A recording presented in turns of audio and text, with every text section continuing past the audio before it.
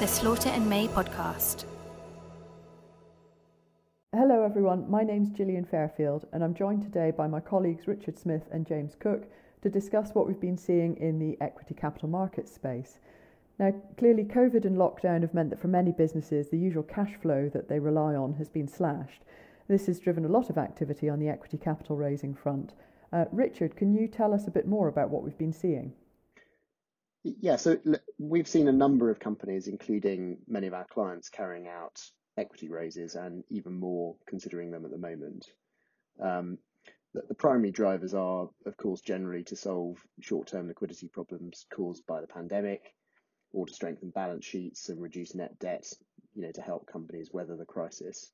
And most often, in reality, it's a mixture of both. So far, we've seen a number of quite large placings from issuers raising between 10% and 20% of their issued share capital, and we've acted on many of those, as I say. Those have tended to be companies that are large enough that they can raise a meaningful amount by issuing between 10 and 20% of their share capital, but not so large that their book build, in order to generate the investor demand, cannot be done quickly, and that's a key feature of a placing, of course. Alongside that, we've seen a number of less sizable raises by smaller companies in the market, and we expect that there may well be some larger raises as the lockdown continues, using a variety of different structures. Those, often more documented processes inherently have a longer lead time, given the need for an FCA-approved prospectus if you want to issue 20% or more of your issued share capital, and potentially also the need for shareholder approvals in general meetings, depending on the structure. Yes, and I think that ties into what we saw after the last crisis, the financial crisis of 2008, that there was a bit of a longer lead-in time before some of the more sizable rescue rights issues. But Richard, on a practical note, what sort of market reception are these getting? I mean, how are investors reacting when companies go out to market? Well, on the ones we've done, there appears to be sufficient demand out there for the right opportunities. Now, of course, we don't know what situations there have been in the market where companies may have wall-crossed investors only to discover that they in fact did not think it was the right time. But of the ones we've been involved with, there has been investor demand. There was a lot of talk initially about first mover advantage and getting out there quickly in order to take the demand before it dissipates. But it's probably fair to say that we're actually seeing some investors biding their time and being selective about where to deploy their capital, and particularly those investors that have a range of investments across a particular sector. And that might suit some issuers. And of course, there are companies considering whether it's better to wait in the hope of more market certainty and share price recovery. A lot of the successful placings have been largely filled by supportive shareholders, although there are certainly plenty of hedge fund and new investors waiting in the wings and expressing significant interest. That can, of course, create a bit of tension in the allocation process, and it's fair to say that company management are now consistently taking a very active role in allocations, and existing shareholders are themselves giving clear guidance on their expectations. Management are also subscribing in placings themselves as a tangible way of showing confidence to investors. And companies often think that's a very important feature of being able to demonstrate that confidence to the market. Investors have, as you would expect, been focused on the extreme downside and worst case modelling. They don't want companies to sugarcoat things, and it's very hard to sugarcoat things in this environment in any case. They want to be sure that their money will resolve any liquidity problems and they're not throwing good money after bad, and also that there's not going to be another raising just around the corner. Obviously, some of the key variables for modelling purposes are how long the pandemic will last for, which of course nobody can predict, and how long it will take for the company's revenues to return, which will of course vary from company to company. So perhaps unsurprisingly, we've not seen any standard assumptions emerging in the modelling work we've seen. But so Richard, you've mentioned that investors obviously want to know what the company considers the extreme downside position to be. I mean, are investors setting out what they want to see from companies as regards how they are helping themselves? I mean, presumably it would be the case that an equity raise will be one of an entire range of measures that the company's adopting. Is that right? Yes, and of course, investors want to know what the holistic financial position is for the issuer. And when justifying the need to do an equity raise, companies will need to say, A, how they're being affected by the current situation, and B, everything that they are doing to sort that out. And so that will include a range of those self-help measures, both to preserve cash alongside the equity raising and generally to shore up their financial position. So that might be sorting out their debt arrangements, whether that's taking on new debt or extending or amending their existing debt facilities, obtaining lender covenant waivers if they are facing potential covenant breaches over the coming period, reducing their cost bases, whether that's through redundancy or other measures. Furloughing is a regularly reported on step that many issuers have been taking under the job retention scheme that the government put in place. Cutting discretionary spend as a general matter, and even negotiating with pension trustees over their deficit repayment plan. So there's a whole range of those types of measures that companies are taking, and as part of explaining their position to investors, will need to describe. And how about dividends? I know that's always a tense one, isn't it? But what are we seeing on the dividends front? Well, many issuers, indeed, a large proportion of the FTSE 350 have already cancelled or suspended or deferred, depending on how you want to put it, their dividends that they were otherwise due to announce. Mm-hmm. And so there's been a large hit to the investor community in terms of income receipts from the FTSE over the last few weeks, and I'm sure we will see that continue until the market stabilises. And so for issuers that are contemplating placings, James, what do you think are the key things that they would need to know? Yeah, so the placements we've seen to date have almost exclusively been implemented through accelerated book build processes. Typically, they've been launched after market close one night, and then they're filled overnight, and the announcement of the results is put out the next morning. Although we have seen a few going intraday on the book build, although that's slightly more difficult because obviously the market price is moving as you're doing the book build. But whichever method people use, they've almost always been preceded by at least a day or two of discussions with major shareholders on a war-cross basis, both to test the demand and appetite, and also to effectively pre-fill the book before you go out and do your book build to a large extent. Now, many of the raisers are using what we call a cash box structure, and what that does is effectively enable a company to issue shares on a non-preemptive basis in excess of the 5 or 10% that companies usually have standing AGM authorisations for from their shareholders. And it's quite interesting these cash box structures are being used actually, because they've typically been avoided in recent years. Investor bodies have made pretty clear that they should not be used to circumvent these limits that are put in place by shareholders at the AGM. But in the current climate, there's been a change of sea in that, at least on a temporary basis, and the preemption group, which issues the key guidance in this area, has relaxed their position on this and actually recommended that on a case-by-case and temporary basis, investors should consider supporting these non-preemptive cash box placings of up to 20% of issued share capital. And actually the FCA, the Investment Association, the AFME and various others have all indicated their support for this approach, and we've seen plenty of issuers doing it. It's probably just worth noting on that, I think, Gillian, actually, that there's a few conditions that the preemption group have recommended issuers should satisfy when doing this. A few of them are sort of common sense and would probably be done anyway. So they state that issuers, for instance, should consult with major shareholders, which of course you'd want to do anyway. Explain the specific company's circumstances fully in their announcements, and also involve management in the allocation process, which actually Richard mentioned earlier is something that on a practical level people are keen to do anyway. The fourth one, though, is a bit trickier. They suggest that you should proceed on a soft preemptive basis to the extent possible in your placing. Right, okay. I mean, that does sound more difficult. I agree that the other ones that you mentioned, those are pretty much what you would expect most issuers to be focused on anyway. But Richard, this soft preemption requirement, what exactly does that boil down to? You know, particularly if you're talking about an issuer that has quite a lot of retail shareholders.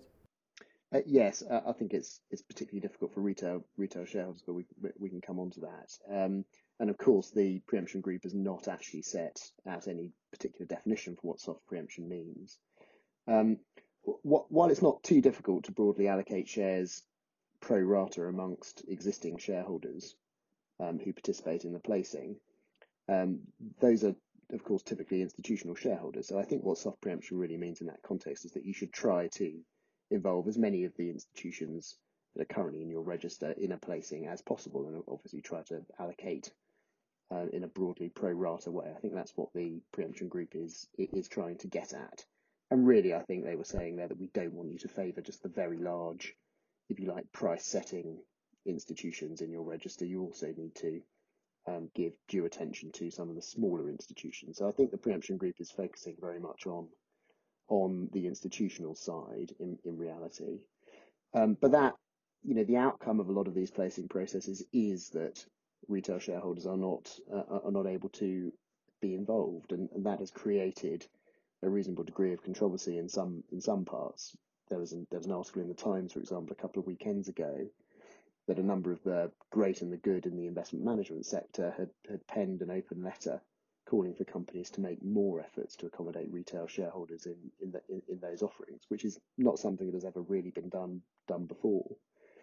But it is possible to do it, and we've been working with one client called Primary Bid, and they have a tech platform that enables retail investors to access accelerated book build placings real time, so that retail investors can benefit from the placing price, and then, of course, as often happens, an increase in the share price following a placing once a company's financial position is improved.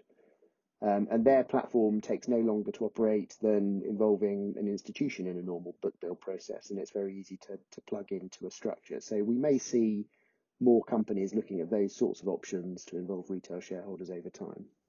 Mm-hmm. So it's kind of a preemption light, I guess we would say. Exactly right. I guess we've focused on placings so far largely because that's been the key tool we've seen deployed to date. Richard mentioned earlier that obviously potentially there may be larger equity raises in the pipeline which have inherently a longer timeline just because they need prospectuses and potentially shareholder approval. Gillian, have you seen much in the pipeline in this area yet? Yeah, I mean, I think that as we saw in the last financial crisis, these larger issuers do have a longer lead-in time. And James, as you've mentioned, I think most of the equity raises we've seen to date have been the sub 20% ones, so as to make the most of the preemption group's stance on the guidelines we discussed earlier. So when it comes to larger equity raises, I think the key hurdle there is going to be what a company needs to say in its prospectus. The trickiest issue is probably going to be the working capital statement that companies need to give. So, of course, this is where we look to the FCA for some guidance. Just to restate the basic position, of course, a company going out with a prospectus, to give a clean working capital statement, an issuer would need to say that it's got sufficient working cap to meet its requirements for 12 months. Although in practice, companies do tend to look ahead for an 18-month period. Now, the FCA has always said in the past that in order to give a clean working cap statement, a company cannot then list a whole long list of assumptions and caveats. Now, the real difficulty under this current crisis is how can a company be absolutely sure of how the COVID crisis is going to play out? And so the FCA, in their recent statement of policy, they did relax the position on this, and they've said that issuers can include what they are using as the key COVID-19 related assumptions to underpin a reasonable worst case scenario. So, for example, a company might want to say that they've based their working cap work on the fact that, say, 75% of the company's premises will reopen at a particular point in time, and that they're predicting, a certain percentage of their normal revenue for the second half of 2020 compared to their 2019 level. And we have seen some companies use this slightly more nuanced stance, for example, like the recent Aston Martin prospectus. They came out with a prospectus which essentially said that they couldn't give a clean working cap statement, but they gave some specific disclosures around why this was and why management nevertheless felt confident that they would have sufficient working cap following the equity raise. I think it's fair to say that various people had been agitating for a greater breadth of relaxations from the FCA, but of course the FCA is wanting to do a balancing act between facilitating fundraising in what are pretty extraordinary circumstances at the moment, but at the same time protecting investors. I mean, the other thing that the FCA flagged for issuers, which they might want to have regard to if they are doing a prospectus-based issue, is the simplified prospectus regime which would significantly cut back on the work that's required to actually prepare a prospectus. The one problem that I would flag on that front is that where offerings have a US shareholder element that's significant, it can create some issues there, as US securities law typically drives a higher level of disclosure. So what we may end up getting to is simplified prospectus, but then topped up with additional disclosures where that's needed by the company's own specific circumstances. So just to turn the question round back to both of you, I would ask, looking into your crystal ball, what do you see coming up next? It's a very good question. I think we're going to inevitably see more companies going out, but also that we'll see more innovative structures for raises. Seen maybe convertible bond placings. I know we've seen a couple of those already. Open offers like the Cathay one launched recently. Maybe some conditional placings with clawback and probably various hybrids of those and more traditional structures as well. Yeah, I agree. Just in terms of timing, I'm pretty sure we're going to see a trickle of further placings and some rights issues or open offers as we head into the summer, so over the next few weeks. I suspect once furloughing ends, people are back to work, government schemes stop paying out money to issuers, we will then see another wave come the autumn using people's interim financials.